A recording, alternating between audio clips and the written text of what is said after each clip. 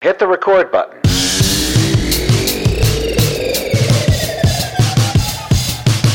Hi, I'm Sean. And I'm Corey. Welcome to the Shadowscape podcast. We are here in the live room of Shadowscape Records studio in the heart of Kansas City, Missouri. The Shadowscape podcast. What is it? Well, really, we don't know yet, but we have a hope and we have a thought. And the entirety of the Shadowscape podcast is an effort to isolate and understand the music industry, not as this big monster that controls all of our art and tells us what we have to be and tells us what works, but a collective of individual creators, idea builders, and people who actually make up this beautiful thing that is the music industry. See, we believe that you can create art that you want to, and people will love it. But we know very much that there are lots of people all over the world who make up this industry. More than just the musicians and the giant record companies. We're a lot of front of house engineers and songwriters and dorky studio guys who are making things sound wonderful. And we're publishers, and we're just people with just love for music that show up and want to help and carry in gear. There's lots of us that make up the music industry. And we want to highlight the DNA of what the music industry is and what glues it all together. So this is an experiment, but it's also a podcast. And even though it's our first one, we hope that you will enjoy it, love it, and learn to do this whole podcast thing with us. We're going to talk about a lot of things. We're going to talk to a lot of people.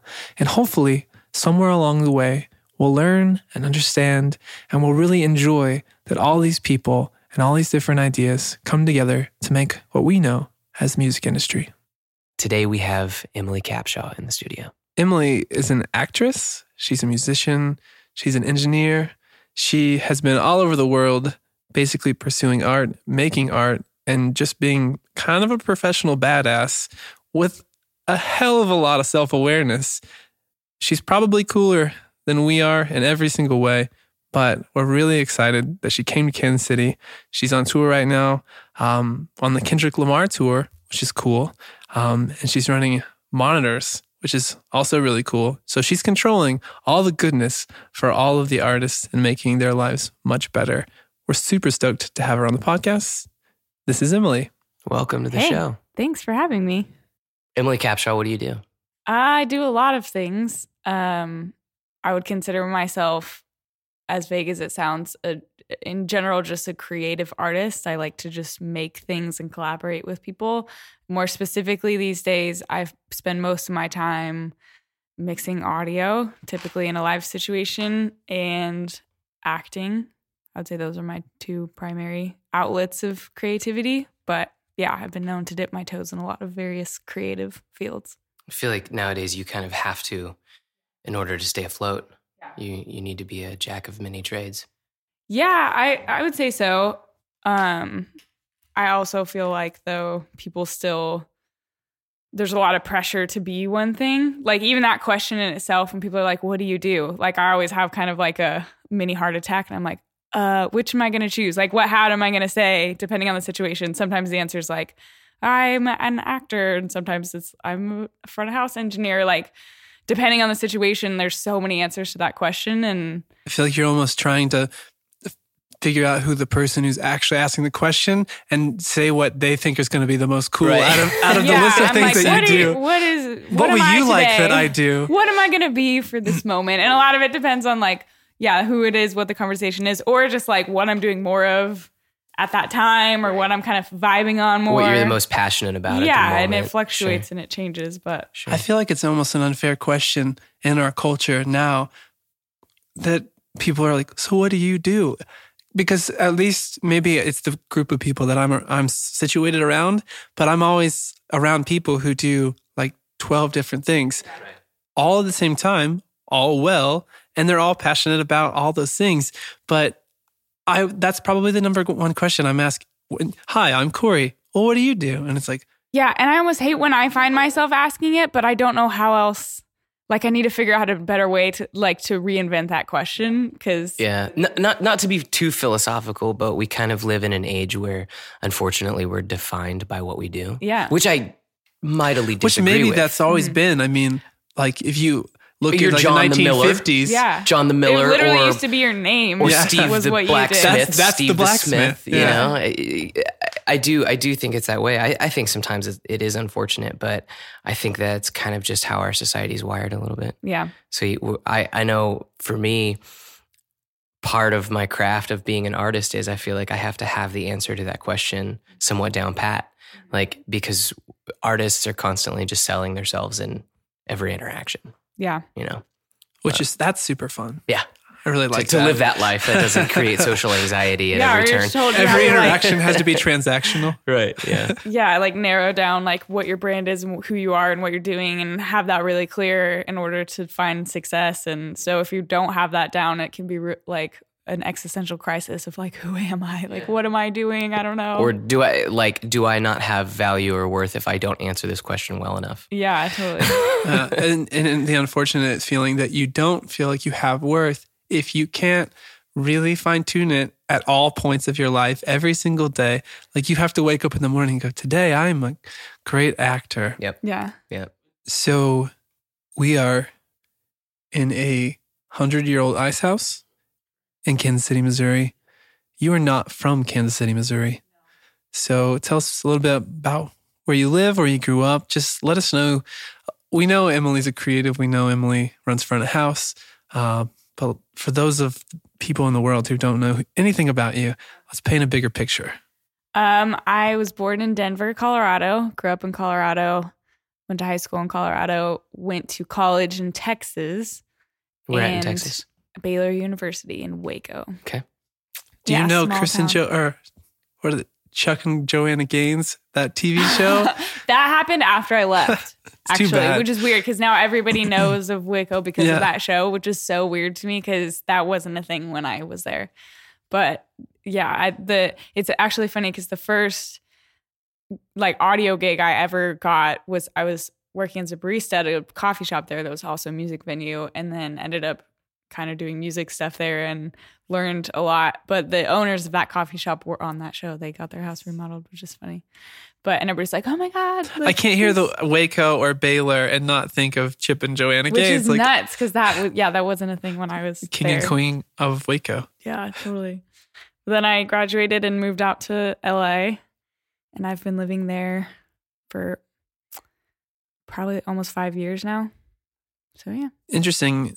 Basically, it was like a few days after you moved to LA that we met, which that doesn't you don't get to see that like full story. Like I've known you since you moved to LA. Yeah, that was like I was this wide-eyed like I'm going to move to LA and be an actress, and you took my like first headshots when I first moved out there, which is crazy. We were talking about this last night at dinner, how the Emily that I met the first time she's in LA to the Emily now, it's just it's crazy how people like go to LA, and you see some go to LA and they it just tears them apart. It tears them apart. They become they kind of become what the industry needs them to be, or Right. they move back home. Yeah. But it's been really cool. You know, I don't know exactly what you do every single day. I don't know every single job you've had, but having conversations with you now and seeing you now going, man, it really seems like it helped purify like Yeah. who you were in a way that you found yourself, or you at least found parts of yourself that are leading you to all these different creative endeavors. And it's cool to see you now because it's like this butterfly, you know? And I saw the caterpillar, and it's just kind of, it's fun to have got to see somebody go like through this whole creative process and be here, which when I talk to you, it's like you're at the beginning of a new chapter. Yeah. And it's so exciting for people like us because, you know, we've been in the industry for 10 plus years for me. I know Sean's been doing it since, you know, he's just a little kid, just out writing songs and stuff. And a lot of people look at our careers and a lot of our friends are like winding down and kind of like putting it down and having babies and just kind of over it. Like it's not going to work out. And Sean and I have conversation and it feels like we're at the very beginning and anything is possible. Yeah. And I think it's kind of just invigorating for me to to talk to you, and you're like, I have all these ideas and dreams and I'm still thinking about it. Yeah, it's like new seasons. Yeah, I feel like I came to LA and a shy, self-conscious, like low self-esteem, wide-eyed kid basically, and everybody was like, it's gonna tear you apart, like swear, like all these jaded people. That's like what we tell all of our of friends when they're like, we're gonna move to a city where like it'll eat you alive. Like that's always our first advice to in a way, everyone. it kind of did at first. Like my first year in LA was so hard, and it did. I always lived in small towns. I'd never lived in a big city. I moved to the middle of Hollywood. Like just day to day life was such a challenge, and everything was hard, and transportation. Yeah, I was shopping. Like, did you move there with a car? Yeah, I moved there with a car, but like I got so many tickets, like I couldn't figure out how to just function in just the city. And yeah, everything was hard. I cried so much. I was like, but it broke me down in such a good way, like, and it made me grow so much and have to figure out who I was. And I hated it for a little bit. Like I was trying to figure it out, and probably I think I had been in LA for about 2 years, and I got to a point where I was like, there's so much ugly here that I like in this industry, and in what, like, it's nothing like I thought it was. I don't know if I want what I thought I wanted. Like I'd already done a few commercials and some films, and like gotten a big enough taste where I was like, and met a lot of just awful people doing it, and saw all the things that are gross about it, and was like, do I want to do this? And I had this like big existential crisis, and I was like, I gotta get out for a while. And I went and I did like a 3-month backpacking trip in Europe. That sounds awful. Yeah. Yeah. How would you ever do that? That's like the goal for me. Yeah. I was like, I just gotta get out of here and figure out who I am and what I want.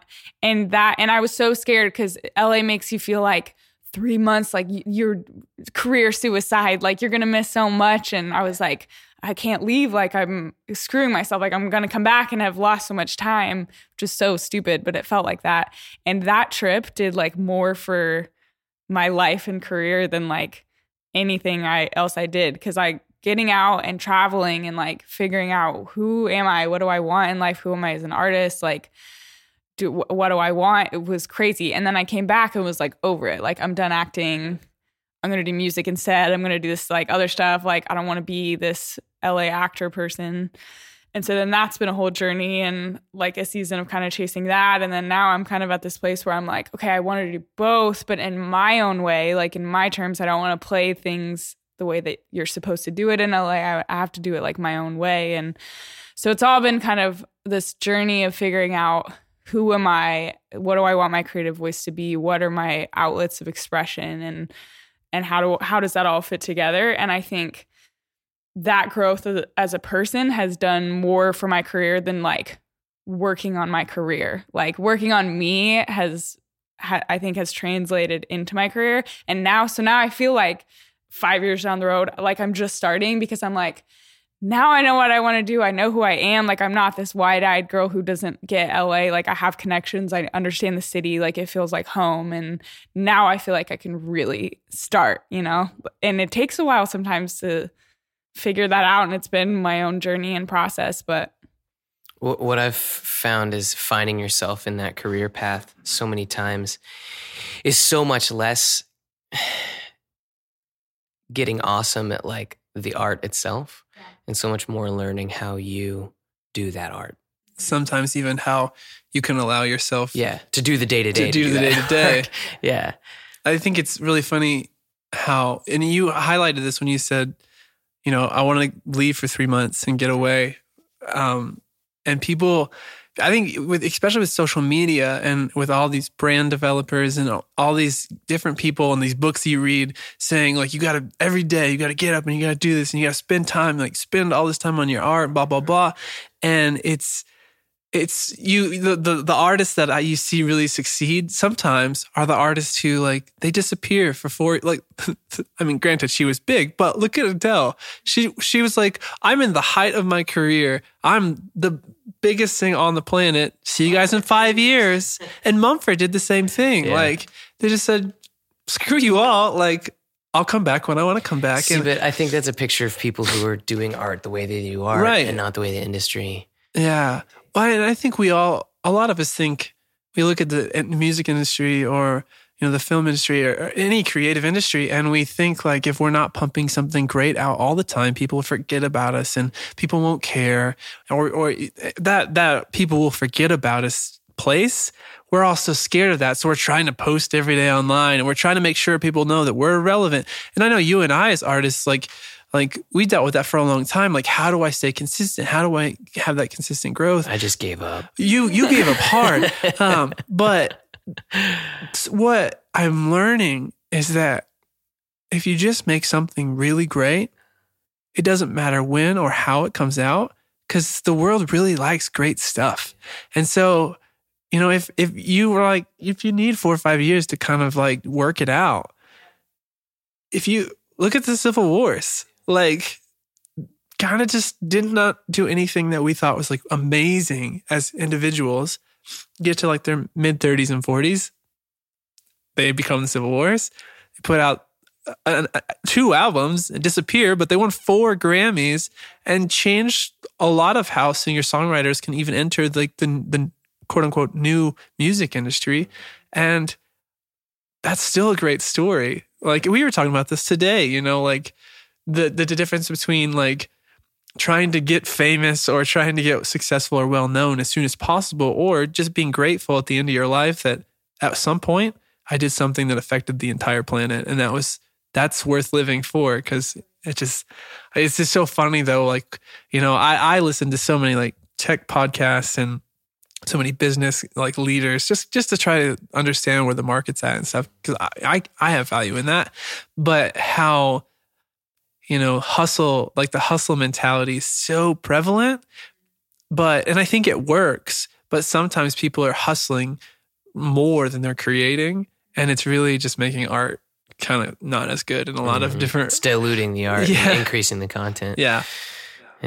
Well, being an artist is weird because like it's a different sort of career in the sense that what you're making is like the byproduct of how you're feeding yourself, and like what you need as an artist to like gain inspiration or whatever in order to make good art is a big part of that. And for a lot of people, that comes from resting and just experiencing life and living life and doing things like traveling around Europe just to like learn and grow as a person. Because if you don't have those kind of experiences and you're not kind of full of life and things to pour into your art, then your art's not going to be interesting or relatable. You're not going to have anything good to put out there. And I think that a lot of artists can get frustrated and feel like they're not able to make anything good because they're forgetting the step of like, how do I feed my soul? Like, how do I give myself something to like be inspired about and create? Because it feels like in this hustling world, it feels like you always have to be creating and putting stuff out and like giving. And there's no time for like, how do I fill myself back up? And how do I pause and grow and learn about life? And so I've realized some of the best times in my life that have really fueled my creative career into the next level has been when I've stopped and thought, I just want to learn and kind of grow as a person and do something that is educational and helps me become better. And then when I have like some epiphany or like a series of small epiphanies or whatever that makes me feel like I've changed as a person, now I'm like, oh, now I have something to write about. I have something to talk about. Yeah. Noah Gunderson has a line in one of his songs that says, nothing's more sincere than selfish art. Oh, yeah. And it's kind of true. Like when you finally give yourself the opportunity to feel something and not just like the run and like the hustle, or, you give yourself an opportunity to relax or have a few seconds of silence to let your brain actually kind of seep into itself. You actually tend to, actually write something real. What I'm curious about, because I know like you said we talked about you're starting to write poetry, or maybe you always have. Where do you feel like songs come from for you? Like, do you need to like go somewhere and like have something happen, or do you like? I know so many songwriters who they'll literally like destroy their life and their relationships because they want something to write about, But where does it come for you? Like, what inspires you? What like really makes you want to create? For me, a lot of like to kind of pause and go into like I've started to write poetry as a way of like not necessarily being like I want to be a poet now or anything, but to me it's a good beginning for ideas to get out. I've started to realize like just sitting down and kind of writing without the restriction of like, am I writing a song? Am I writing like an idea for a film or like whatever, to just write in a way that's like beautiful and expressive and creative, but it's literally just getting thoughts out. It's almost like kind of purging out things and looking through and being like, what's in here that's interesting and can it become something else eventually? So I've really gotten into kind of the art form of poetry to be almost a starting point and a launching pad for just like pure expression, like just getting things out. And a lot of that, I think for me, comes from as a person, I have a really big existential struggle with like life and what is the meaning of life, I guess. Like I'm really into Is that a day-to-day thing? Like does it hit you every single day? Why am I here? I'm like, I love to listen and read about things like in a scientific level and kind of a spiritual level and everything of like, what's happening? Like, what is happening? And that kind of urge for like truth and wisdom and like how do I live life more fully? How do I be a better person? Like all of that kind of, that quest has fueled a lot of my life and my travels and things that I've done. But that most of my writing and things kind of are in that realm.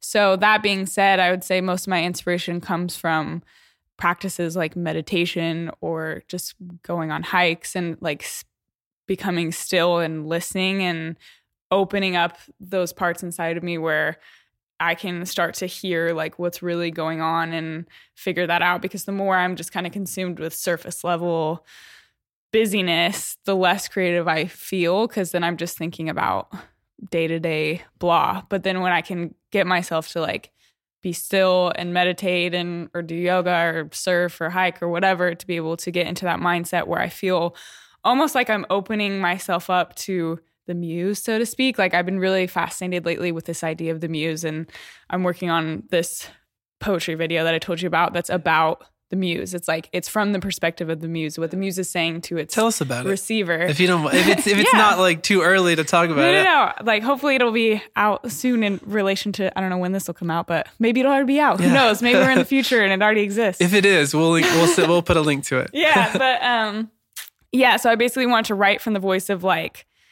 what is that thing? Like it kind of personifying that like creativity, that like energy. Cause sometimes it feels like as a creative, it's not coming from me. Like I'm just the channel in which this idea is like coming into me and wants to like chooses me as its vessel. I don't know if either of you have read any Liz Gilbert stuff. Are you familiar with her? No. Huge Liz Gilbert fan. She talks about this in her book, Big Magic, about how creativity is magic and ideas are like these living like deities almost that choose like, I'm gonna come into the world through you. And you can either choose to like take it and be like, all right, I'm gonna help you become like a real thing. Or if you don't, then it'll go on to somebody else and then they'll do it. But like ideas want to become reality, and you can either open yourself up to it and be like, oh, okay, I'm gonna make this thing. But I'm a huge believer in that it doesn't feel like it's me like making this thing. I just have to open myself up and then the ideas just come. And then it's just my job to make them happen in whatever they want to be. So I wrote this poem kind of from the perspective of the creative muse speaking to the artist about just listen and like take the idea. That's like all you have to do. And I'm waiting all the time to like give you what you want. It's such an interesting way to look at it. Yeah. Chris Martin says something similar. He sits down for 3 hours a day, I think is what I've heard. Maybe I'm wrong, but I've been told that he'll sit down and play his piano for 3 hours a day, waiting for that thing to happen. He said, clocks isn't going to show up if I don't sit down and play, and so it's really just that kind of 10,000 hour mindset. Like I'm just going to sit here and if I don't show up, it won't choose me, or if I can't take what it's given to me.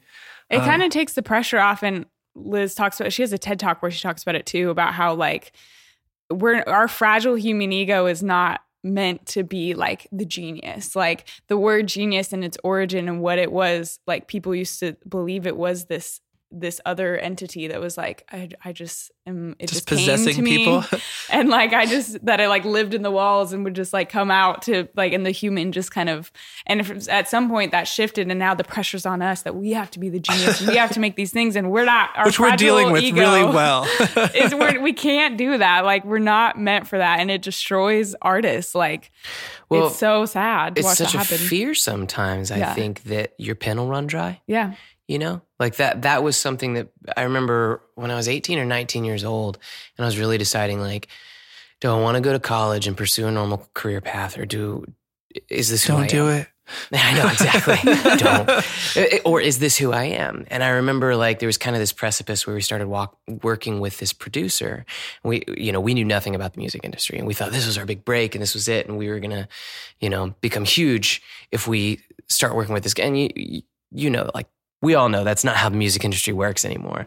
But we didn't know that at the time. And, and I was just like, if I commit to this, what's going to happen if in 5 years I'm halfway through a recording contract or something and my pen runs dry? And this fear. But so many times when I write a song, and I don't know if this is the same for you when you write poetry, it'll be like nothing. And then a word or a phrase or something that someone says in a coffee shop in the line next to you, it cuts your soul so deeply that I'll almost start like weeping in that moment. Yeah. I'll almost start weeping. And then it's not yet though. I know in that moment that's going to inspire a song. And then I just watch the clock and I just wait. But I have to make little times to make myself available. And then a song will come out in like, an hour. Yeah. Will be a finished work. And I'm like, where did that come from? Mm-hmm. And I think that is what you just explained with the muse and it being there's just ideas out there and are we willing to grab them out of the air and bring them to fruition? I think is such a beautiful way to look at it. It takes that fear away. Yeah. The biggest enemy to creativity to me is our own fear of failure and not being good enough and like suffocating that. And all we have to do is just like, be like a little kid who's just playing and be open to like what those ideas are and just like let them come out. Like that's, if you think of it that way, like it's so freeing as an artist to be like, man, my job is just to show up, like put pen to paper, so to speak, and whatever that is and what you're doing, like, and just wait and just put it out there and like let it flow in that way. And it takes the pressure off and then opens you up to be able to actually create because you're not like trying to pull it out from somewhere and like think it's like, it needs to be perfect every time. And that to me is really freeing because I feel like it's so easy as an artist to just suffocate your own creativity away with perfectionism and self-doubt and like all of this nasty stuff that loves to just kill it. Jon Foreman, I heard him talk one time that he says all the songs that I'll ever write, they already exist out there. I'm just a treasure hunter trying to find them. They're out there. Like I am not the one crafting any of this. I'm just happen to be finding these and putting them to work. So to kind of segue back to you being in Kansas City, which we haven't had barbecue yet. Yeah. So I feel like your emotion and your entire personality probably would have changed. It's about to be shifted. Having barbecue. So I'm glad we did this beforehand. So we got the purest form of you. But you're in town. You're running Monitors on tour right now. So tell us a little bit about the tour and what you're doing and the crew and the whole lifestyle of arena tours, because we're just a couple singer-songwriters who have only stepped in arenas when we got to pay for them. And every now and then when we got lucky enough to be on some show or something. But tell us about what the life of the arena tour crew, front of house person is like. So to kind of back up a little bit to the beginning of that, like about a year ago, like I've been doing sound kind of on the side to support my acting career. And then about a year ago, I was like, I wonder what it would be like if I flip-flopped this and started pursuing this. It seems to be working really well. I don't really put much effort into it. Maybe if I put some effort in, like, what would that happen? I was kind of mad at acting. It was like being in a relationship and like an abusive relationship, and you're like, we need to take a break. Like, when I heard you were running front of house or like any, like I was like, where did this come from? Yeah, like it surprised a lot of people. Like it was my secret hobby that all of a sudden I was like, you're going to be my number one What now. a secret hobby to have. I wanted to dip into this a little bit, and I know that you asked about Arena Tour, but I almost feel like we need to start just with the audio engineering. Let's start from the beginning. Because I think we all know it's not a secret, like typically audio engineering is a boys' club. Oh yeah, it's definitely. And when you really think about it, it makes no sense as to why.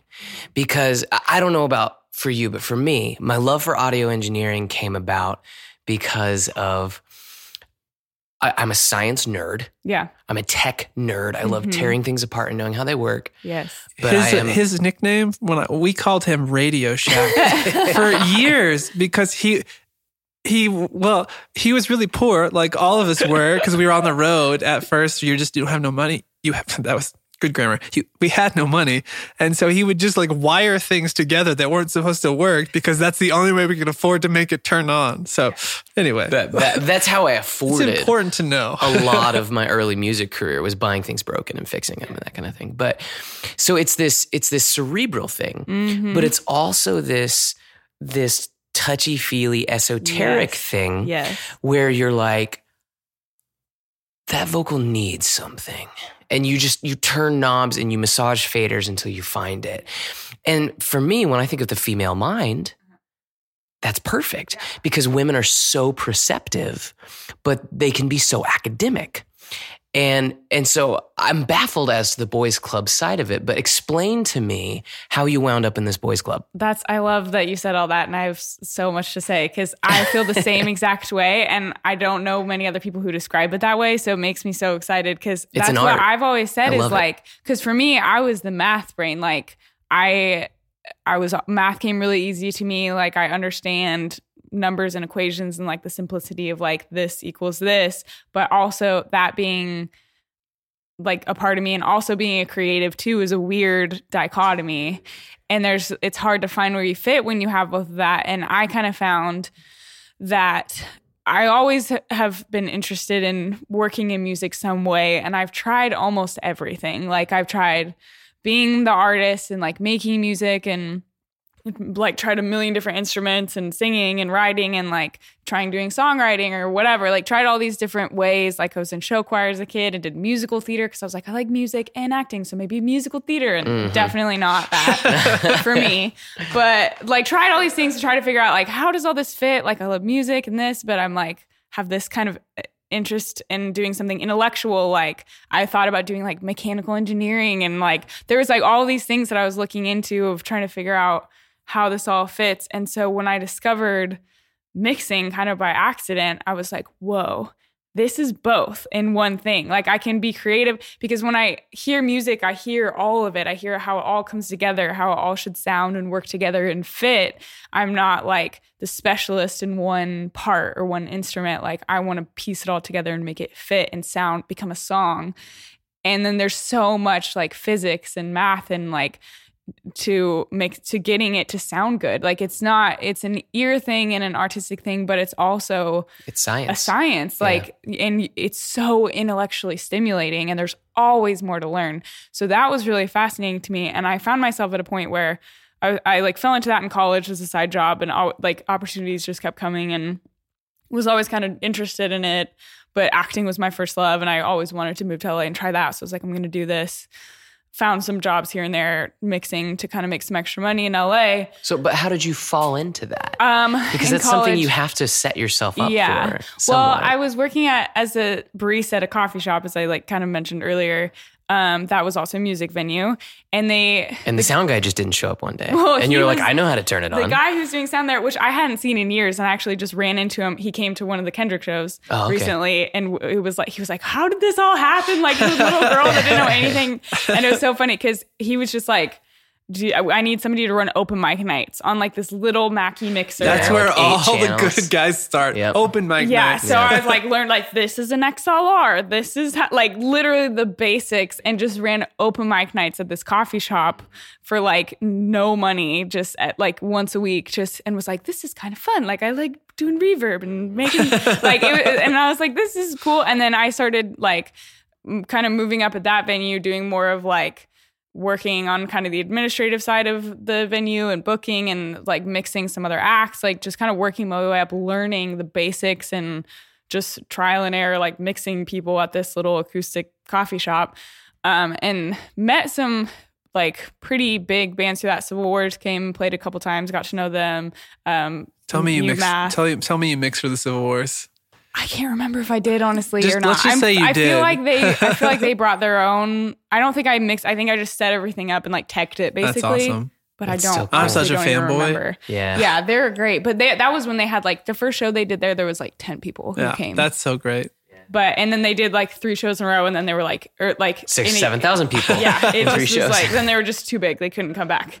But there was a couple big people who came through there, and so I made some good connections and had like actually an offer to go work for this label in Nashville when I graduated. And I was like, do I want to go the music road? At the time, I was like, nah, gonna keep doing the acting thing, go to LA. I'm not sure about this. And then when I kind of reached that point, went to Europe, like did the whole thing, like I'm at an acting thing, and realized that my intellect was like so hungry. Like acting was not scratching this itch that I had of like learning, challenging myself intellectually. I felt like, this sounds egocentric, but I felt too smart for it. I was like, I don't like, That's how he feels about our friendship all the It's time. true. I feel too You know? smart for this. I was like, I want to just be like a pretty face on commercials and like smile and pose and be like, say a lot. Like I want to do something that's intellectually challenging. And so I was like, you know what, I'm going to like take a break from acting, and I want to like really focus on the sound thing, because there's something here that I feel like could really satisfy me and stimulate both sides of that and be intellectually challenging. And I can learn about like sound waves and frequencies and all of this like nerdy stuff, but also be like making music, which has always been a huge love of mine. It's just like, I want to make music. I want to be part of that process. I don't know where I fit in the process. I'm not an artist, like in the music sense, but I want to be a part of the process. I want to work with people who are incredible and like help them make something awesome. And so I just decided about probably not even a year and a half ago that I was going to make that number one for a while and just see how that went. So started just asking around with people, like if I could just mix people's shows around town, like, and started doing that. Ended up mixing a couple friends at a place called Hotel Cafe. Got to know all the people there, and then got hired to do sound there. Were you at Hotel Cafe when we played there? She started, no, Okay. she would have started like a year after. Oh, really? Yeah. That recent then? I guess Yeah. that was a Yeah. couple years ago, wasn't Yeah. it? when I we played started there? at Hotel Cafe last January, not Okay. like this past January, but the one before. No, because I remember the sound guy that was there that night. Kind of weird. Yeah, he was telling me about that. I was like, he's probably still there. The same people have been there for He was a ages. nice guy. He was It just sounded peculiar. okay in the front, and like actually if you're standing in the crowd, but I remember we were talking about like, hey, can I get a little bit more vocal? And he would say, are you sure? yes, I think so. I think I'm sure. Can I get also a little more guitar? Really? Are you sure? Like you're borrowing a resource from yeah. him. Yeah. Like he's only got so Oh, much, no. Yeah. and he needs it for front of house. But I'll give you some. yeah. That's funny. Yeah, so I started there. Met a lot of people through that. That's like it's a very reputable venue. It's like so many cool people play there. Like John I've gotten Mayer to just mix- played there recently. Yeah, I've mixed John Mayer there. Like I've mixed James Bay there. You mixed like, John Mayer? Yeah, like I know What? him. I've like met him several times. Like he knows who I am because of Hotel Cafe. Like when he was writing down the street at Capitol Records, which he was like joked about that. He's like, it's so weird that I'm writing at Capitol Records. Yeah. Like, how does that happen? But he would like write something and be like, he like very last minute be like, can I just come over and try this? And it's like, see, it was very like workshopy, like just trying songs for the new record. And it would That be sounds funny so because he would awful. walk down the street with his guitar on his back. And by the time he got from Capitol Records to Hotel, he would have like 50 people following him. Just lines of people. And then we would be packed without like telling anybody. It would That's just be funny. packed That's so in there. much like our shows. Like yeah, I yeah. mean, you know, people just they see us in the streets and they come flooding out I can of really stores. relate to that. Yeah. Yeah. Yeah, That's so incredible. there's like amazing people come in there and just like do unannounced surprise shows. So it's an incredible, when it comes to like working in-house at a venue, which I was like, I don't ever want to do this, but like I'll do it there because it's a sick place and it sounds good in there. And it's like people go to there to listen, and it's an incredible venue. So I started doing that, made like a lot of connections, started meeting a lot of people and really exploring that whole thing. And eventually that sort of led me in one way or another to doing front of house for a band called Gunger. And so I started touring with them and working on kind of that side of things. Met somebody through that whole situation that asked me to do this tour that I'm currently on, or work for the artist that I'm working for at the moment. His name's Drum. He's a rapper named Drum. So like a big shift in from genre. Gunger to Drum. Yeah. I would say he's like, it's very different than what you've been doing, but we need and I had never done monitor engineering before. Like obviously when you're mixing like smaller venues, you're running monitors and front of house at the same time. Like I had done monitors doing both for people in like smaller situations, but I had never been like just a monitor engineer. And so that blew my mind whenever like I was first in the music industry at all. And we were at a venue where there was just a monitor engineer. I was like, I feel so special. What? Why is there two of them? You're just here so I can hear? Yeah. It's pretty cool. So bizarre to me. Yeah. So I was like, sure, I'll try that. Like, that sounds fun. And so I did like all the festival season with them this year. We did Coachella and Bonnaroo and all that stuff. And then the guy who hired me, the production manager, was like, we're opening for Kendrick Lamar this summer. Like, if you want to do that. And I was like, do I want to do it? Okay. And I was like thinking about it and I was like, this is crazy. Like this happened so fast. Like it was not even a year after I decided I'm going to try audio. Next thing I'm like getting asked to do the biggest tour of the year. I was like, this is nuts. And so I was like, well, it's going to be an interesting experiment. So I guess I'll try that. And so I said yes to that. And then the craziest thing is about a month before we left, I had this weird moment where I like watched a film or something that was like, I had this moment where I was watching it and I just missed acting so much. And I like cried myself to sleep last night because I was like, what am I doing? Like I missed, like, I want to act again. Like, why is this happening right now? Like I just committed to this other thing and it's going so well. And so then this turmoil came back where I was like, shit, can I cuss on this podcast? Yes, you can. Because I will undoubtedly do it probably more than my mom would like. Cool, so, yes, please. So backing up. Shit. I have to do, like, I can't just do this. There's something that acting gives me that I also need. So I was like, great. Now I have to figure out this whole thing. But it's like, I'm going to go on this tour. We're going to figure it out. And so, yeah. So then I said yes to this. And now I'm on this arena tour mixing monitors. And like, it's been so fun and crazy and nuts. But so now we arrive where we so now we arrive from. there, but also we skipped another thing that I do want to talk about, which is the gender thing. Okay, yeah, so we weren't done with that yet. I don't know what we should do first, but this is kind of 2 in 1 for us because we're like, what is it like for you being the one small white female with a crew of 200 and like most of them, you know, old men, all dudes, you know, like. So gender does kind of play a role here in that aspect, but also just what it's like. So where do you want to start? I don't care. Well, I would say, I before this tour, I definitely felt a thing of like, there's no girls that do this. Like on the hotel cafe side of things, especially having different artists come in and people, and they're like, "Where's the sound guy?" And I'm like, "Are you the merch girl? Like, are you the sound guy's girlfriend? Like, what? Like all of that kind of stuff and dealing with from people. Here on out, I'm referring to you as the sound guy's girlfriend. Yeah, that's going to be no. I'm just kidding. I've gotten that a lot. Can I make you a shirt, like a mechanic shirt that just says sound guy on it so people know? Yeah, like, there you go. Or like I'd have a dude like standing next to me and they'd come and start, and I'm the one with my hands on the faders and they'd be like, "Hey dude, can I get like more of whatever?" And I'm like, that's my bodyguard. Like I'm right here. Like it just, the amount of times that stuff like that would happen, or like not as much with artists sometimes, but more with artist managers where they just talk to me in a really patronizing way. And like, I really had to learn to like speak up for myself and have some more kind of presence and confidence about things because I was getting walked all over. Like so messed up. Yeah. I was like, this is okay. I'm in control here. Like I like, or having to tell people their set was over and their time's up and they're like, no, I'm just going to keep playing. I'm like, excuse me, like one more song. Mute. Yeah. So I feel like I've had to learn, I've grown a lot as a person because of being in a man's world, like what it's made me have to step up a little bit and have a little more like confidence and presence for like me being a naturally very like shy, meek person. So that's been interesting. And so I used to think like, yeah, it's like so hard. I had no idea until I did this tour, honestly, like really why there's no women in this industry.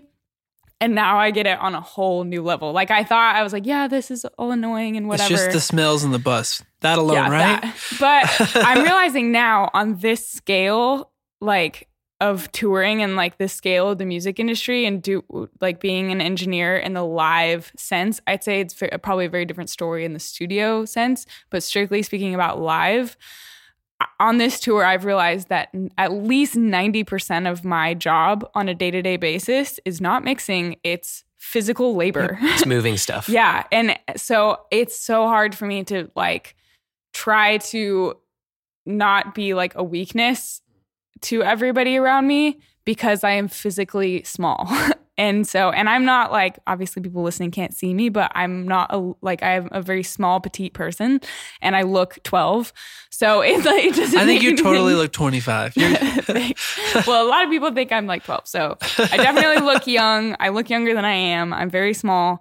And so when I'm pushing like road cases around and like lifting shit and there's forklifts everywhere and like people in construction hats and like stagehand, like all these moving parts, and it's like we're building a stage and flying like every day. It's like such a massive production and a big part. And we don't have like on this tour being the openers, like I don't have a bunch of techs to do it for me. Like I'm responsible for setting up all my stuff every day, tearing it down, like and I have stagehands to delegate to, but then I have to be like confident to be like, hey, do this, like move this for me. Otherwise it doesn't get done and I'm not doing my job well. So I've always been curious about this because obviously there's plenty of successful women with lots of power and, but do you feel like coming from where you're at, like when you have to be confident, do you feel like the only way they listen to you is if you act kind of pissed off or just like overly strong? Or are people receptive just to like, well, she's kind of above me, so I'll listen to her? Yeah, no, I definitely like it's people always talk about, women always talk about like you have to be, people think you're a bitch or like they're like, oh, she's like you can't be nice and have stuff get done. The amount of times I've asked somebody to move something somewhere and they just don't do it. Right. Like, it's ridiculous. I'm like, hey, put that over here. Like, yeah. What? And they're just like, what? No. Like, no, people don't listen to me in the same way. And it's incredibly frustrating. And I've had a lot of really hard moments of just feeling really isolated and alone because it's such a man's world. Not only is everybody men, but they're also all a lot older than me. Like, I'm sick. Like, some of the people in the bands, like, the musicians are younger, but as far as people doing what I'm doing or like like people, just the crew that's around me is a lot older than me. And so it's weird because I'm in this position where I'm having to delegate things and tell people what to do. People who are pretty egocentric, like older men. Yeah. And probably have been on the road longer. Yeah. And so they feel like there's a seniority thing. Yeah, there's a seniority thing. Like they're like, I've been touring for 25 years and what? And so like people, and there's a lot of ego in sound, which is, I don't know why, but like. It's a funny subculture of my ears are really awesome. Yeah. It's like everybody wants you to know that they're the most, like who they've toured with, like all the experience they have. Like everybody wants to be the best. That's just LA though. I go to LA. It's everywhere. Well, but especially LA and Nashville. I'll be like, hi, I'm Sean. And they'll be like, hi, I've done this and this and this and this and this and blah, blah, blah. And by the way, my name is that. And I'm like, I don't care. I don't care. I just want to know you as a human being. So is most of your crew from LA? Or are they kind of from everywhere? Yeah, a lot of people are from LA, but people are from all over. But yeah, I'd say a lot of LA. But it's just for some weird reason, it's like sound guys. They're just like huge egomaniacs. And it's like, and I've kind of actually, that's like something, I don't know if I should reveal my secret, but one of the reasons I feel like I've gotten as far as I am is by using that to my advantage, because it's really easy to be like, tell me, like, you're so good. Like, tell me about like what you're doing. And they're like, well, I do this and this and this and this. And I'm like, tell me more. Like, I've like stolen everyone's secrets by playing into their ego. Wow. Like, and I've learned so much about audio because usually they like don't want to tell anybody. Like, it's this huge secretive competition of like my sound and how I get there.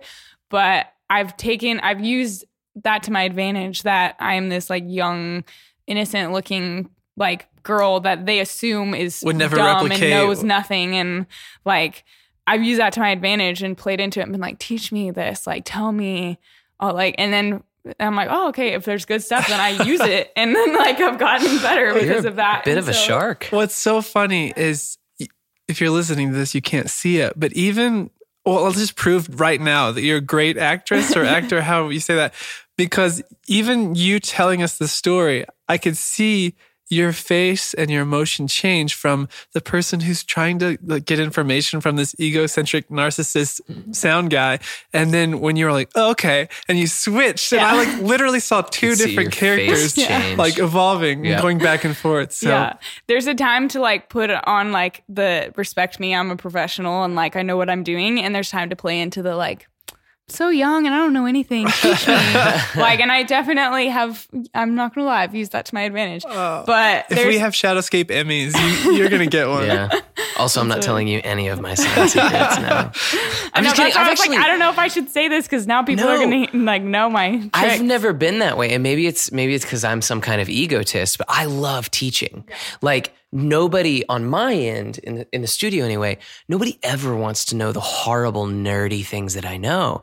And so when I find someone that's actually interested and I can be like, let's talk about multi-band dynamics processing, and they're interested in that, I'm like, oh my gosh, well, there's another human connection I can make that cares about a thing that I care about. And a lot of people feel that way, I think. And so it's very easy to play into that because a lot of people feel that way, I think. And everybody's so like dog eat dog at it and like competitive with each other about like who's the best, that it's very rare for a sound person to have the humility enough to be like, hey, this sounds really good. What are you doing? No one does that. Like, and so when someone does that, they're like, oh, well, I'd love to show you, because they're so proud and they want to talk about it and they want to nerd out, and everybody has that in them, but nobody has the humility to be like, hey, will you show me what you're doing here? And I feel like it's been easy for me because I don't have this like older sound guy male ego issue to be like, hey, I'm learning, like, can you show me what you're doing? And just that I feel like has taken me a long way, because I wouldn't have learned so much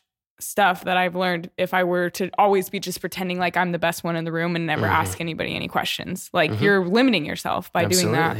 I feel like you gain so much by giving all your secrets away, because the second that you say, this is all I've got, this is my whole tool belt, I'm going to teach you exactly how to do it, knowing that you could at any point replicate everything that I'm doing and take me out is the one thing that makes me go, I'm going to always give all my information away, all my tricks, all my secrets away, so that I push myself to get better than that. So by the time that you learn how to do the 50 things that I do great, I'm past that.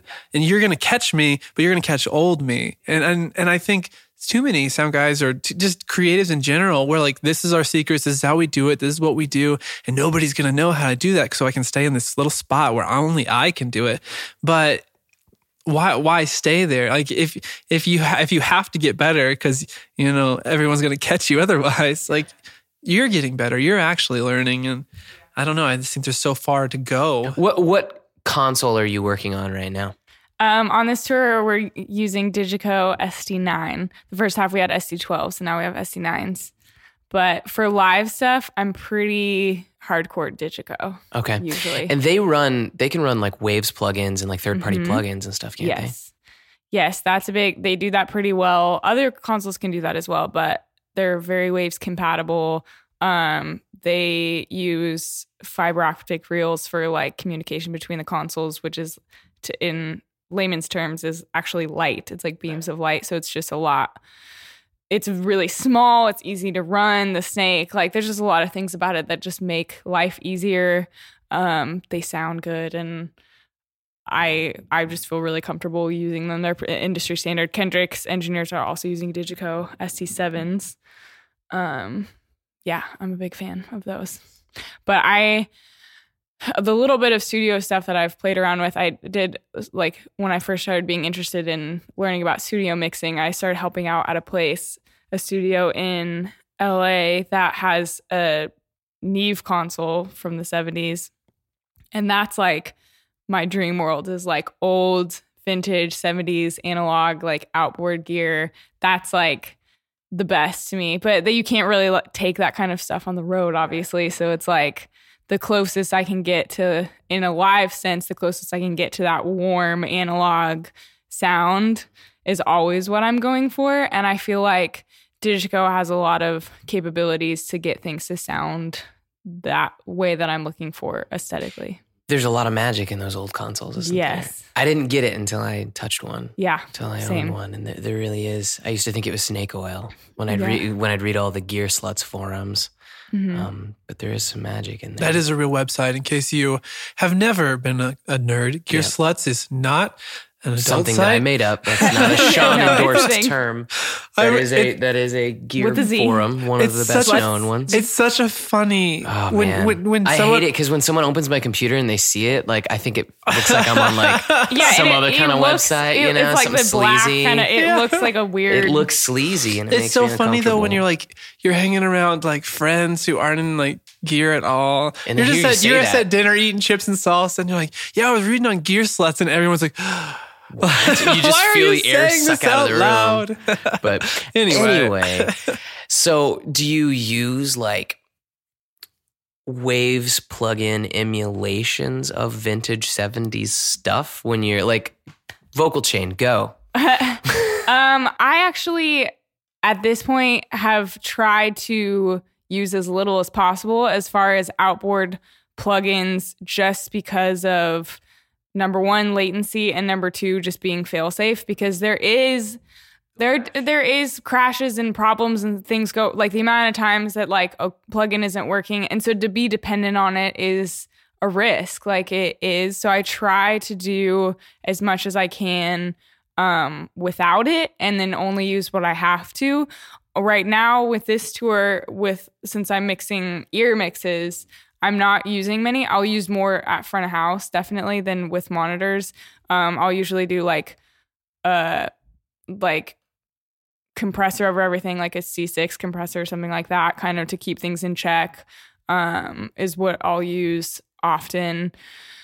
But yeah, I try to use, usually I'll use some sort of like plate reverb, some sort of hall reverb, and then a long delay and like a slap delay is like bread and butter, like pretty basic stuff that I know is going to be on anything. And then I'll just kind of play around depending on the artist or like the style of like which ones I use, and so whatever combination of that. But I try to start with inboard stuff. There is a console that is new called the D-Live. It's I just like mixed a show on it, and I'm curious to work with it more. That has their whole thing is a lot of inboard plugins. They have like an 1176 compressor inboard that's like pretty good, pretty similar to the Waves one, and a lot of stuff that is like just right there, so you don't have any latency, you don't have to worry about it crashing. And so that's really interesting. I hope to see kind of more of that, is like more inboard plugins to be able to play with that a little more. D-Live, that's DigiDesign, right? Is that? No, it's Allen and Heath. Oh, is it? Yeah, everybody just uses the D, like the Okay, D because something. there used to be like D Control. Well, and you're thinking of the Avid Venue. stuff. Yeah, that's what. What I thought you were referring to. The D show thing, yeah, that's Avid. Oh, but okay. the D-Live D-Live. is the new Allen and Heath Gotcha. console. Okay. Yeah, and they have a lot of inboard stuff, and you can use as many as you want. You can put them on like every single channel. You can put them on your buses. You can put them like all over the place, and it's no latency, which is like really cool. They're still new, so they're just not as like, you can't find them as easily, and they don't have the same kind of support system yet. But I would like to see things going more in that direction of having a lot more, so you're not having to rely on like Waves compatibility, because it's just risky.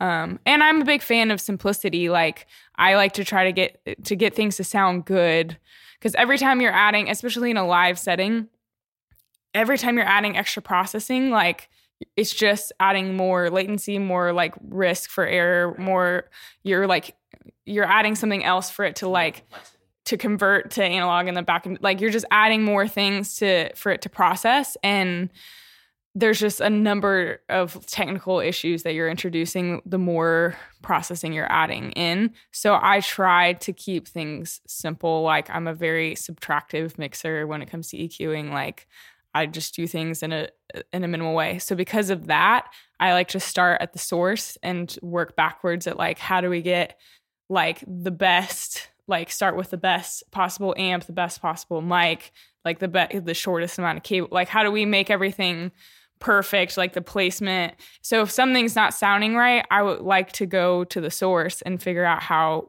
can we change the mic out? Can we adjust this a little bit? Because I would like to get it coming into the console sounding as close to what I want before I do any like messing with it. I want it to sound pretty much there. So that's kind of my thought process. Those are really good fundamentals. Yeah. It took me years to figure that out. Years. I think majority of people that I see running front of house, or even like at home when they're recording themselves for the first time, they'll just throw any mic in front of their voice in any position, any position, and sing into it and go, okay, We'll now fix that it in we've post. got it, what plugin is going to make me sound great? When maybe that saturation would have came just using the right mic and a good pre. Like, you know, I think it's extremely important. Like, what are you like? How does that amp actually sound? Where is that microphone actually placed? Because I think most of the time, those big records you hear, that's where it started. It's not lots of plugins. It's not lots of anything. And a great player and a great source. Yeah. You know, that makes all the difference. I've had to learn that. So like there's so many times I'm like, why won't this sound the way I want it? And like sometimes you just don't have a good band. And like that's the thing. And sometimes like when I go to a show and I'm like, oh my God, like who did I see recently? Father John Misty.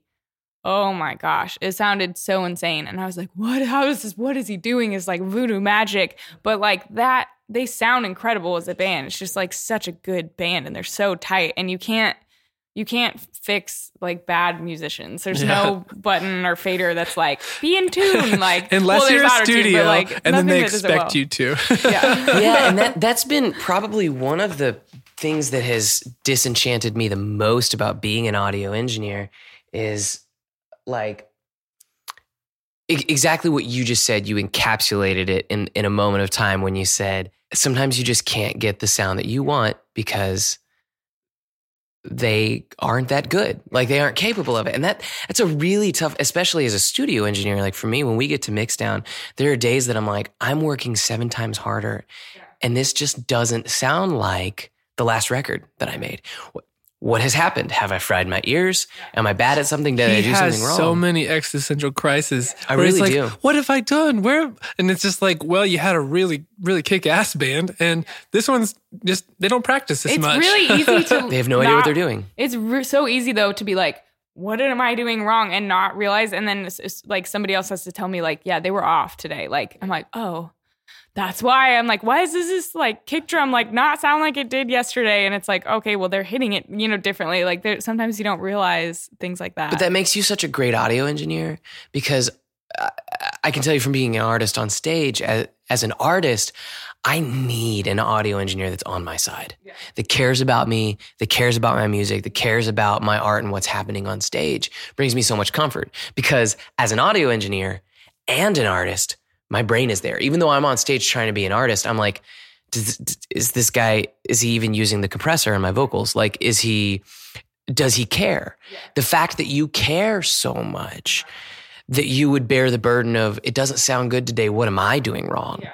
And you start there rather than what's the artist doing wrong. I think that shows that you have the right mentality as an audio engineer. Our job is to be teammates. And to know enough artists about what they're doing to be able to say, to be able to hear the difference and be able to be like, hey, can you like project your vocals in this way a little more? Like, can you like do these settings on your amp? Like whatever it needs to be like, to be able to hear the difference, be like, this isn't right because of this. And rather than hacking it up with a bunch of like extra plugins and stuff, like the more I'm feeling like I'm having to add things and like manipulate things, like if there's a certain point where I'm like, I'm putting way too much on this, like something's wrong at the source and I just need to redo this. And like, and it was going on like more of a studio side of things, like it's, you need to like retrack something if I have like more than like 6 or 7 like different plugins on it. I'm like, so this is, I need to redo this. Like I want like 2 on there, you know? When you're running out of DSP, it's like, I might be doing this wrong. Exactly. It's like, maybe we should try a different mic or just do, because and I didn't really learn that until like working in a little bit in that studio that I mentioned earlier with that Neve console, like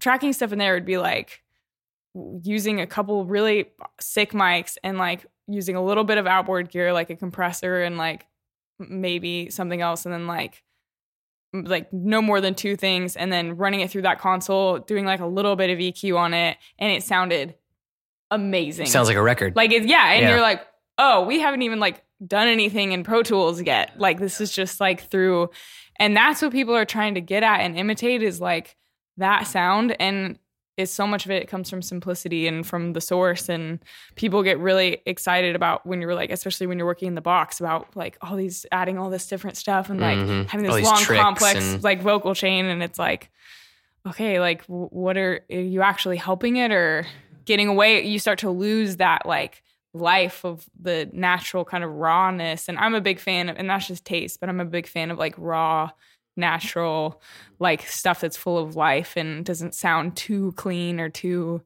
manipulated. You're in a good place. That's almost entirely how we operate. It's so much more important to capture something that's truly special and truly magical and truly just in that moment, like it really feels like you get all the feels that you're supposed to, not waiting to hope that when you get your mixes back, like, oh, there it is. You want the band to be playing along and they finish their drum tracks and they walk in the control room and go, what the heck, is that me? Like, oh my gosh. And, but it's such a cultural norm within like home recordings and the idea that we can all be famous and we can all be superstars and we're all great and special, which in some ways we are. But a lot of people not educating themselves right out of the gate, like mic placement matters and preamps do matter and the microphone selection to your voice or to your instrument really does matter. And just those fundamentals, even though they seem so common sense, once we get 5 years down the road and go, oh, it makes all the difference. Yeah. Because most of the time where I've heard something that I'm like, this sounds insane. And then I asked, like, if I ever get the opportunity to ask, like, how did you get this to sound this way? Most of the time it's been like, I used this mic and I did it this way. Rarely is it like, well, this plugin doing this thing is like, it's usually comes from just the way that it's recorded. And that's actually gotten me more interested in like becoming more of an engineer in the studio side of things rather than just, I used to think like I just wanted to mix, like how people send me stems and like mix. But then the more I've like played around with that, the more I'm like, I want to be a part of the whole process, because if you get bad stems, there's nothing you can do. Like I don't want to be playing doctor to something that sounds terrible. Yeah. Like there's like not a whole lot you can do in that way. Great way to put it. So much of it comes from like the source. And so that's kind of made me more interested in like, okay, well maybe I'm interested in being more of like a studio engineer than just like a mixer. It's I have found that putting the work in on the front end saves me so much work on the back end. And I think all audio engineers who stick with it long enough, anyone who would call themselves an audio engineer, has that moment of renaissance when they realize everything is better when you do it right from the beginning and when you keep it simple. My mixes used to be insane. It used to be just piles and piles of plugins. And I've gotten to where now, if we track the toms well, I don't do anything to the toms. Well, and we use an analog console. Well, and it's funny too, when you're first trying to make records and you're trying to make them big and awesome. And it's almost like you feel like you've gotten a badge that you can wear when it's like, yep, there's 248 tracks on that. Yeah. And you're like, there's, you've got maybe like... We use 76 wave plugins. Yeah. There's like 9 guitars doing the same thing because you're like, man, that's going to be huge and wide. And you're just so ignorant. And now we're like... Sometimes we don't even double a guitar and it's like, oh, that's 6 times bigger than it used to be because we chose the right EQ and it's panned in the right area. It's just so funny how, when you first start out, it's like, yeah, it'll be great if there's 400 tracks on this for the singer-songwriter song. Yeah, it is really a mindset change. And I think it took a lot of trial and error, and it took me, I'm sure you do the same thing, like you just stay up late watching YouTube videos of other mix engineers and what they do. And, I'm listening to these old greats and they're like, you dumb, stupid kids with your technology, just stop with the compression and stop with, and dial it back. And I started to just sort of trust. Well, first it had to be artists that we trusted as artists, but once we were recording artists that were a caliber that we trusted, you just trust the artist and you do your best to capture it honestly and with integrity. And a lot of times there's not much to do on the backside. There really isn't a lot to do. And it sounds like a record. Whereas with these previous artists, we'd be smashing the crap out of everything. And then when you get done, there's no dynamic and there's no real life to it. And it doesn't sound huge. It's the opposite. It's the opposite of huge. Well, and like in the live setting, it's interesting because like so much of it has to do, like I never go into anything thinking like this is exactly how this is going to go and this is exactly how I do things, because so much of it depends on the room, the artist, like everything that's going on. Like I try, when I'm mixing at hotel, it's kind of a fun game of like, I don't know who I'm going to be mixing that night. I don't know their music until they start playing. And so it keeps me in like, it's good practice to be like, okay, like how am I going to do this one this time? And I try to stay present and fresh because I think a lot of people who are like venue front of house people, they just get really bored and they just kind of set it up and they don't really listen because they don't care. They're just clocking in. Yeah, but I love being like, okay, what am I going to do with this person? Like maybe I'll try something different. And it's a good way to play around with different stuff and see what works for different people. But at hotel, a lot of it is like, it's a good sounding room.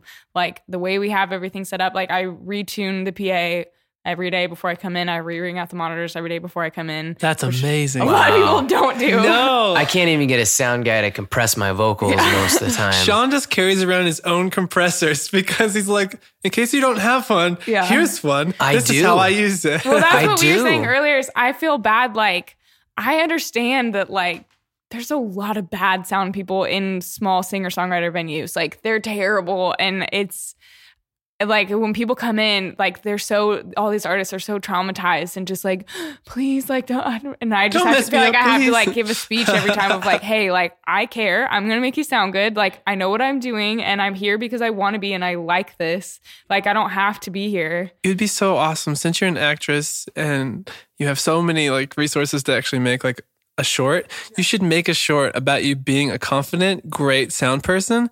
And every band that you know you're going to mix, just send it, like email it to like their manager beforehand and be like, hi, I'm Emily. Yeah. I'm going to be mixing for you today. I want you to trust me. Yeah, and seriously. Because people do, they bring in all of this stuff and like all of because they're like, okay, they don't trust me. Like people will be like, I'm doing my own monitor mix this way and through this thing. And can we route everything through this? And I'm like, oh my God, like, no, let's stop. Like, you can trust me. We're going to do this. Like, flatten everything out. Take out all that stuff. Like, because it's better. Yeah, because you can do a better job than they can do on stage. Yeah. Not because if they were off stage, they couldn't do as good a job, but they're the artist that night. Yeah. You can do a better job if they let you. Yeah, totally. The trouble is, I get why they don't trust me. I'm that artist most of the time. I really am. 100%. 100% of the time, because I've had so many sound guys, like it'll be halfway through the night, you know, and he's like sloshed and in the bathroom or out back taking a smoke or whatever, at the desk, you know, and that's why we tour together, because I can be like, hey, sound guy, that 2K sounds pretty rough on that guitar. And, his vocals muted. Yeah. Yeah. Like, we need each other. We'll tech each other. We babysit each other's sets, because I would say 65% of the guys that run sound for us on the road are that.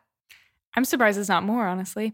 That's like, it seems so, yeah, I don't know why that is. I don't know why those people are doing sound or like what the situation is, but it really is a thing. I liken it. Because being a sound person is super sexy. That's why. Well, I was going to say, I liken it to like, do it if they don't want to. To the mean elementary school teacher is what I liken it to. And what I mean by that is, I remember like as a kid just pondering like, why in the world would you be a mean elementary school teacher? Why would you be so mean?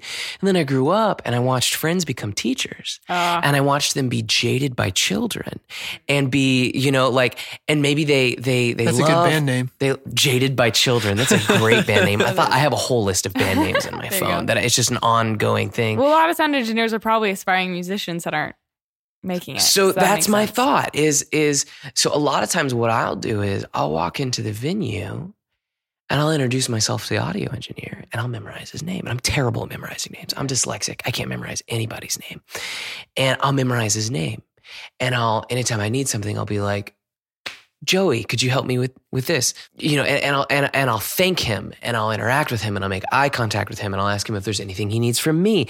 You know, and I have found that when I do that, not only does A, he let me use my own mic, and B, he, you know, is more attentive to help me dial in my monitors, but the rest of the night, he listens to my set and he pays attention. Yeah. And I can Dr. Phil these guys into doing their job and trying, by making them feel valued, I sort of like restore their original love for the art, like the reason they started mixing. It's playing on the same thing of like how I learned stuff by playing into their ego because they're really like, you guys fragile, are manipulative. Like they have these like this identity crisis where they want to be valued and they want people to think they're cool. And but so they've when you been chewed out by artists and kicked so when around. You play into it and you're like, gosh, you're so awesome. Like, and they're like, oh, thanks. Like they need that. Like when people are like, oh, this guy's just like a mean person and what, like they just need to feel like valued. Yeah, absolutely. I was just curious if the dynamic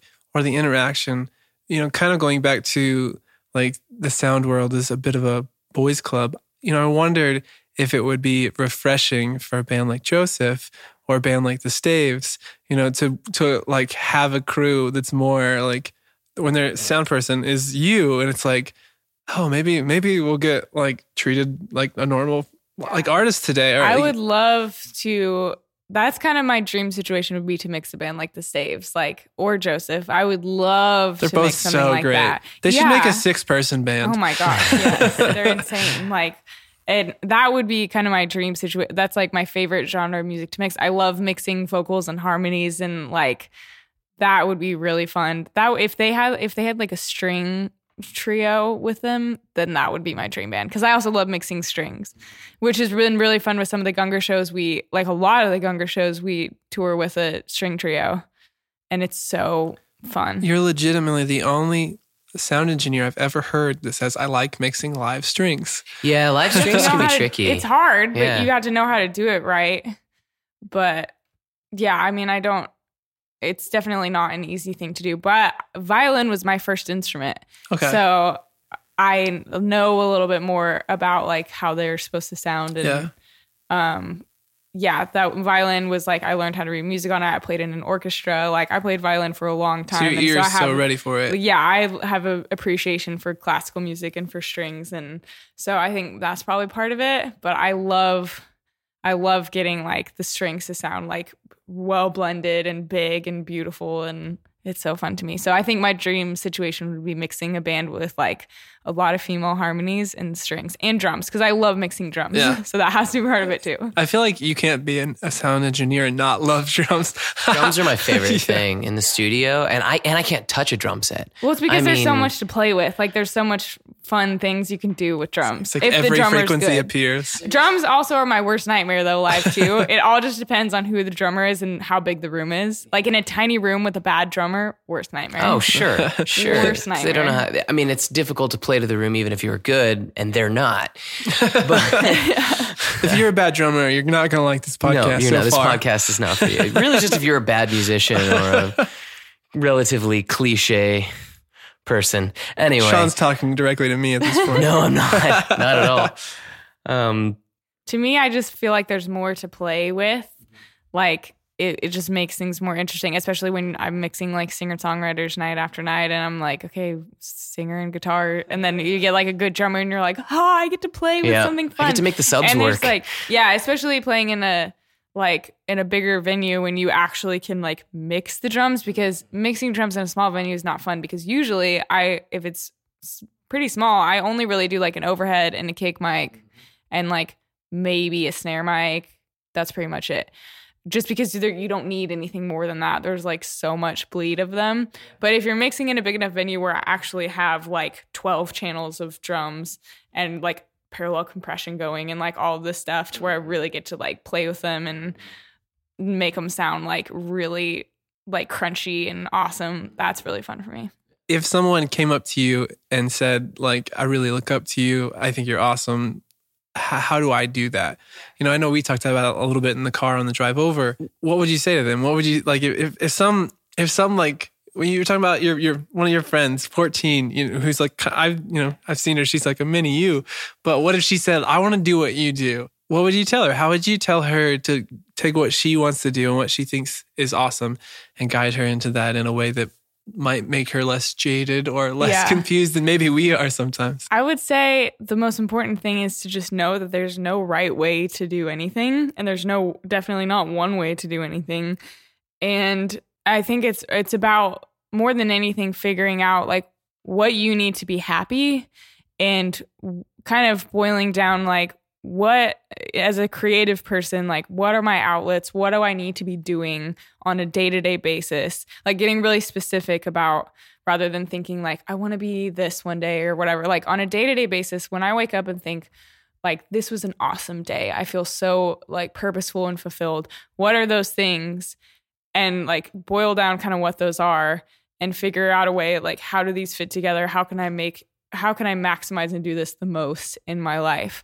And just to know that it can be a weird combination of things. Like it doesn't have to be this normal, like focused on one thing kind of career, and you can figure out your own way of doing that. And another thing that I read once that has really changed my perspective about life in general is actually a Joseph Campbell idea that life isn't linear. It's more of these series of circular journeys, and that you kind of go on this hero's journey, and then you end up at the end of it, you end up back where you started, but with new knowledge and at this new beginning.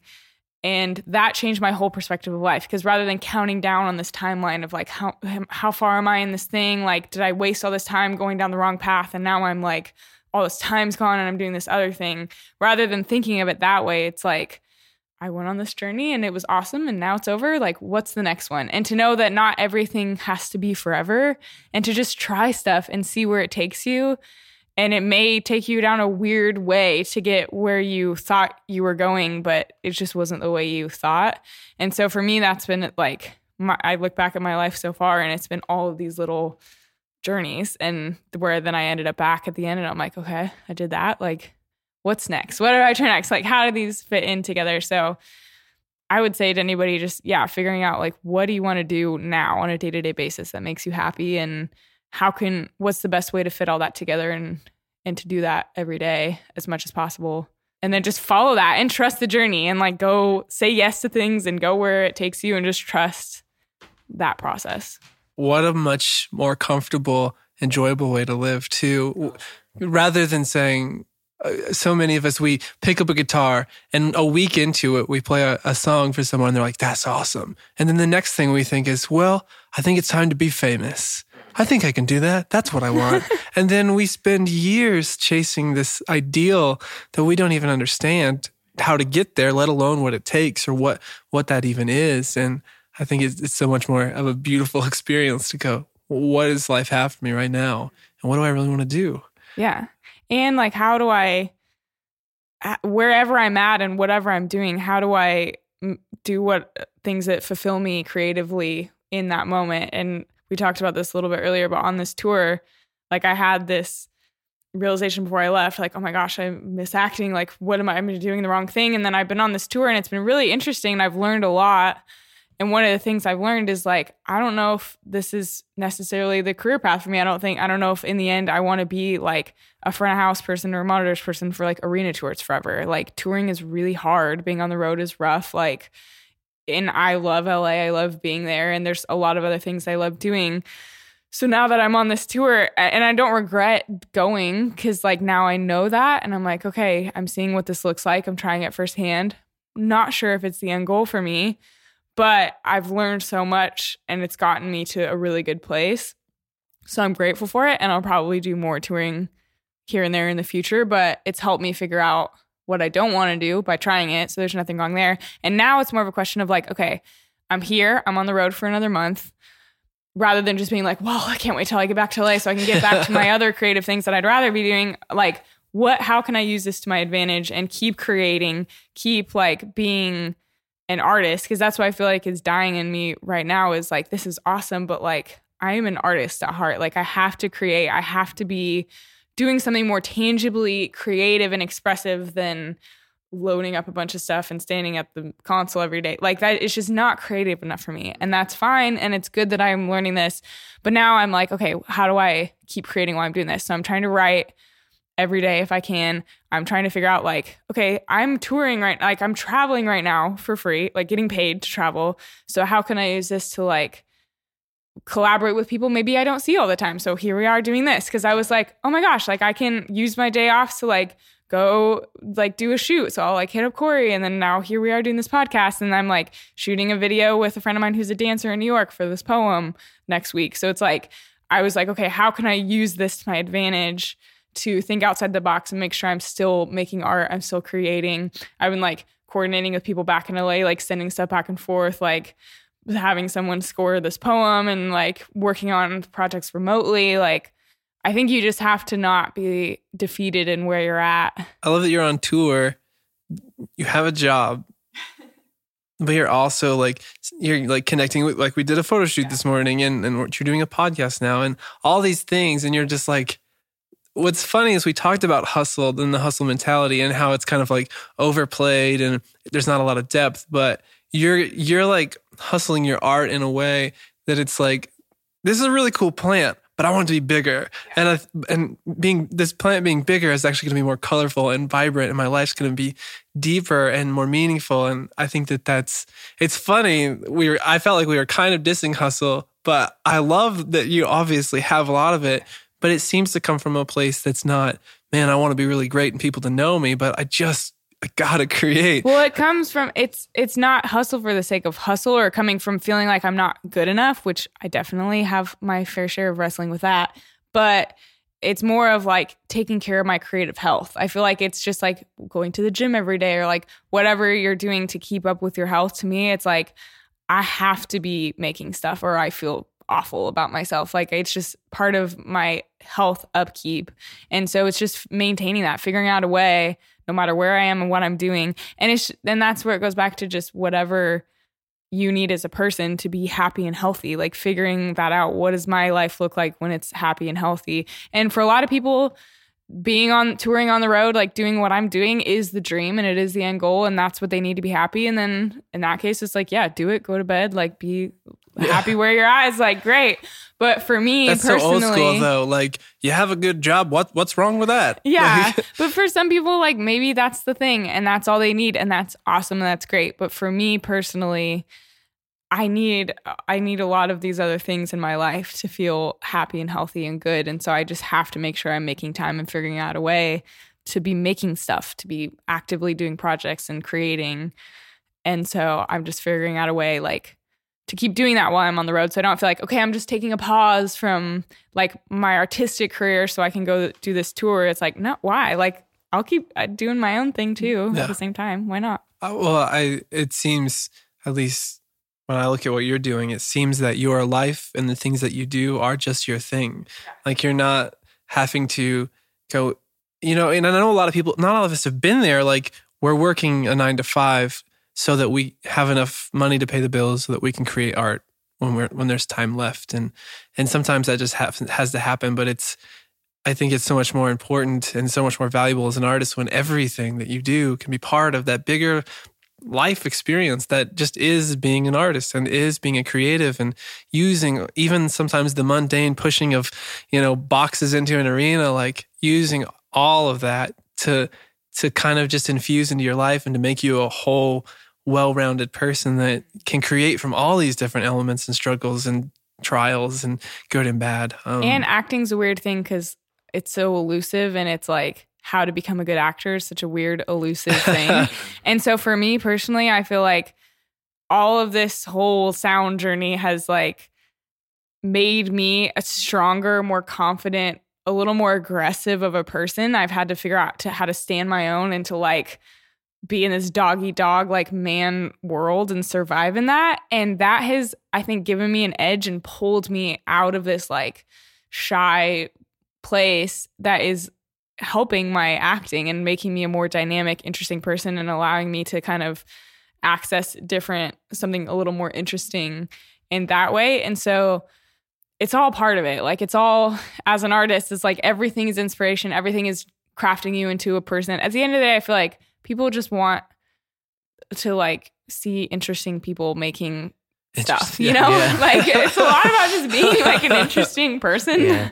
And so whatever your journey is, it's like making you and unique is good. Just emphasize that. Yeah, it's all good stuff and it's all part of it. And just because I'm not in acting class every day, like it's all acting class. Like it's all stuff that's making me a more unique, interesting person, building up my story and things for me to pull from. And that's like, yeah, that's all part of it. So it's good. The living example of like the Jekyll and Hyde of the music industry, whether it will destroy you or it will make you stronger. Yeah. So, lucky you, right? Yeah, it definitely, there's moments where like I've felt like so sensitive and emotional and like all of my feminine qualities like feel like this negative thing because it's just such a man's world. And there's been times when people make jokes or like be really hard on, like, people are so hard on me. They make so many jokes to me and I really have to be like tough and nobody communicates. People don't like say, I'm sorry or like talk about their feelings. Everybody's just like doing what they're doing. It's rough and aggressive and like, and that's been a hard adjustment for me to be like, wow, like, why don't we all just like be nicer to each other and like talk about things? And I'm realizing all this like weird stuff, like feminine needs of mine where I'm like, man, I just feel like so fragile and sensitive in this environment. And it's good a little bit because it's like toughening me up. But it's like, it's been a weird wake up call to get used to that. See, but I think that's kind of beautiful because I think it's important that you have those qualities. Yeah, totally. I think it's important that all of us have those qualities. Yeah, and I think sometimes we don't realize those qualities are there. Or how valuable they are until we're put in an environment where it is void or how vacuous. valuable it is to actually let it out. Yeah, absolutely. I've always thought of myself as like a tomboy, like, and I'm realizing on this tour that like how girly I am and embracing that. I'm like, man, like there's been days where I'm like, I just need to go get a manicure today. And like, you know, like I want to put on makeup because like I want to feel girly. And like, it's been made me realize like being around dudes all the time, how girly I am and like makes you glad to be a woman. That. Yeah. I'm like, I'm proud of like my girliness and my sensitivity and emotions. But a lot of this too is because I'm on a rap tour. Like, not all touring is like this. I'm sure like going back, if like I was mixing the staves, like I'm sure it would be a very different environment. Yeah. I'm on a rap tour. So it's like everybody has talked about how rap is like, it's very like aggressive, dog eat dog, like no frills and nonsense kind of vibe. And this tour in particular, like everybody's been like, wow, this is like, and our band in particular is like really tight, happy, go lucky. Like everybody is like, man, you guys are like always having fun. And everybody else is like always seems to be angry and yelling at each other. And we're like, we're just having fun. Part of that is the music. Like Drum's music is real happy and bubbly and like not really angry rap. And that really, like the type of music really conveys like the attitude of the tour, I think. But that's been an interesting adjustment just being in the rap world. It's a crazy one.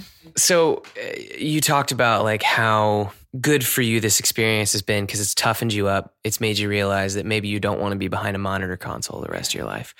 And it's made you ache a little bit more for the artistic side of your soul. What are you going to do when you go home? It's a great question. I think that I'm really interested in doing more studio mixing, studio engineering. So I don't really know what that's going to look like or how I'm going to go about that.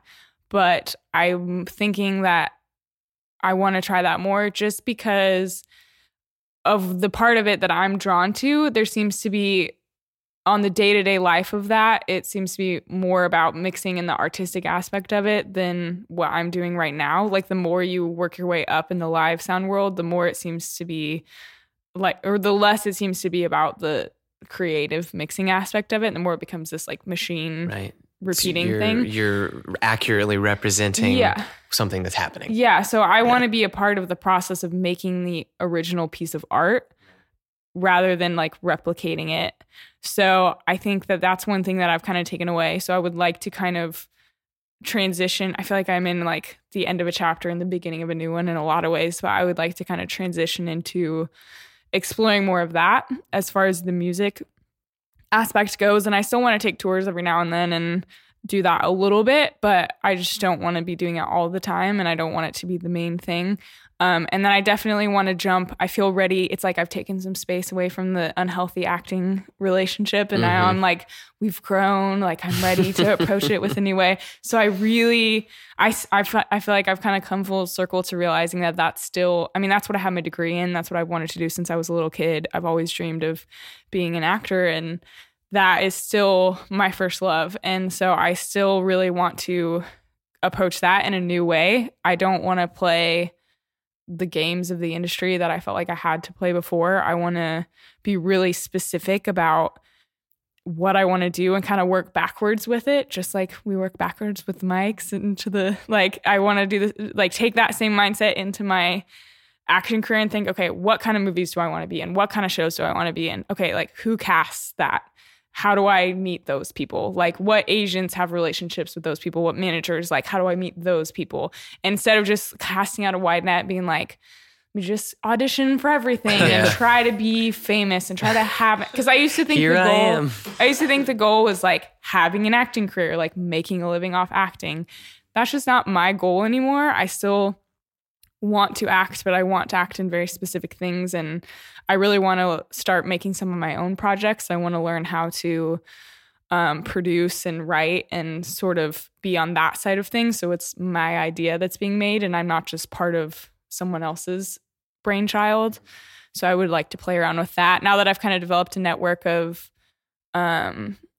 creatives in different ways, like I feel like I know enough people to kind of gather some together and be like, let's all make this idea that I have. And so I really want to play around with that. I think in general, I know that I want to be the person that has an idea and makes it into something. And whether that be film or music or whatever, I want to be more tangibly creative in that way. So yeah, that's what I want to do. I realized the more I travel, I realize how much I love LA so much. It's just the best city ever. And I want to surf like so badly when I get home. Surf? Yeah. I love surfing. It's like just being in water. Like I'm a big water person. It really resets me. The baths, like we talked about. Yeah. I'm a water person. So yeah, I want to get home. I want to surf, and I want to start coming up with some projects and collaborating with people. And yeah. 2 questions for you. One, in your opinion, and this can be your favorite or just your thought, but best record of all time. So hard. It's the hardest question I could think of to ask. I would not want creative someone to ask person me that question on a podcast. Because really you don't want to hard. go on record telling someone that you think this record is the best, because they're going to judge you. But Yeah. I think it's worth doing. Yeah, that's tough. I would say, You can say your favorite. That way, yeah, I'd say my favorite, definitely right now and for a while, my favorite is the new Bon Iver record. It's so sick. I mean, really any Bon Iver record, especially the self-titled one. That may be, I think maybe I like that one more than the new one. It's just because the new one's the new one. yeah. It might be one of those situations. Like 5 years from now, I might be like, no, the self-titled one is the best. It's something. But yeah, that I listened to that record. I've listened to it so many times. I've gone to see him play his like show for that record multiple times now. And I sob the whole time every time. Like I'm a huge Justin Vernon fan, and everything he does is just everything I want music to be, and the way that it's produced and everything about it is just insane to me. So you were telling me that you stood next to him. Yeah. Was that experience for you, because how much you really love his music, did you feel like standing next to him was like maybe some of the vibes will rub off, or like what was going through your brain? Because for me, like there are like, I mean, we talked about this last night, and I'm not ashamed of this, but I grew up listening to a lot of Dashboard Confessional, and so when I met Chris Carrabba, I walked over to him, and like he was standing at his merch table. This is when he was on a tour with the Twin Forks, and he smiled at me and raised his hand to shake my hand, and I knocked like 5 things off of his merch table. Yeah. Like I went so straight, like Classic 13-year-old girl, screech, man. like, just like this is like Yeah. So when you were just like standing next to him, like what was going through your brain? Did it matter, or are you I just was thinking, so chill? what do I say? What do I say? What do I say? Because it's always weird in moments like that because I want to say something, but I want to say the right thing. I don't want to come across like a fangirly. I want them to see me as a peer and not as like, oh my God, I love you. And so I think a lot of people, they meet someone that they idolize and they're like, they just freak out and are like, oh my gosh, I'm such a fan. Like, can I take a picture? And that's never been me. And so for a long time, I just would never say anything. And so recently I've kind of, especially in the past year, like with some of the gigs I've been doing, like I've met a lot of my idols lately, which is insane. But in a lot of situations where I've had a chance to talk to like some really famous people. And so I've learned like, wow, there's a skill to this that I don't have and I need to figure out what it is. And so I've really been practicing like, how do I do this in a way that like makes them see me as like a peer? And so I was like freaking out. And then I said something to him. And he was like so chill and normal. And like, he did not seem at all like he thought that I was like, well, he was standing watching me mix for a while. So that kind of helped me in the sense where he built some credibility. You're an industry professional. Yeah. So like I'm finished. We're both backstage at Coachella. Like I just finished mixing and packing up my stuff. And so like I actually didn't say anything at first because I was so freaking out. And a bunch of people ran up to him and were like taking pictures with him and stuff. And I was like, okay. So I kind of did my own thing. And then he went and performed. He was like doing a guest appearance with Francis and the Lights. And I went to the bathroom, or like I came backstage to go to the bathroom, and he comes off and we're standing next to each other waiting for like the porta potty. And I was like, and he's like smoking a cigarette. And I'm like, okay, I should say something now because we've seen each other multiple times and now it's just weird. So I was like, hey man, like great job. He's like, oh, thanks. I was like, just wanted to say like, I love your work a lot. I was like, I'm an engineer. And I what did I say? I was like, I use a few different songs to like tune PAs. And one of them is your song Creeks. And it still makes me cry, even though I listen to it almost every day. And he was like, oh, thanks. That's awesome. And like kind of laughed. I was like, so well, just gotta use the bathroom now. He's like, oh, cool. Right, I'm gonna go pee. Gotta go climb this nasty porta potty. Good to meet you here. So yeah, but it was cool. Like, yeah, he's great, and it's like super normal, down to earth guy, and I really respect. That's part of why I feel like I admire people the most. That not only do I admire their work, but also just who they are as a person and the way that they approach like fame and making stuff. And he's just one of those people that I just like, I feel like we would be bros. Like, yeah, like we would get along. You see life a similar way to me. So I'm looking forward to your new book, How to Talk to Famous People. Yeah. I'm learning. I'm practicing. Start with a porta potty at Coachella. Well, Chapter awesome. 1. Well, we want to thank you so much. Yeah. From the bottom Wait, you of our said hearts. you had 2 questions. Yes, I do. But I just wanted to make sure that I said thank you. Super honored that you're on our podcast, and hopefully ask some questions that people really dig. Yeah. If not, we had a good time and you guys are lame. So, because this was awesome. But the only other question I had is, where can we find you online, or like where can we follow your work or what you're doing or your acting or anything? How do we find you? My social media is at eCapshaw, which I'm sure you'll put somewhere for people to see. And my website is just my name, EmilyCapshaw.com. Awesome. Well, thanks again. Thank you so much, Emily. Thank you guys. This has been really awesome. Yeah. Until next time, I'm Corey. I'm Sean. That's Emily. I'm Emily. Yeah. This is the Shadowscape podcast. Is it? I think. It might be.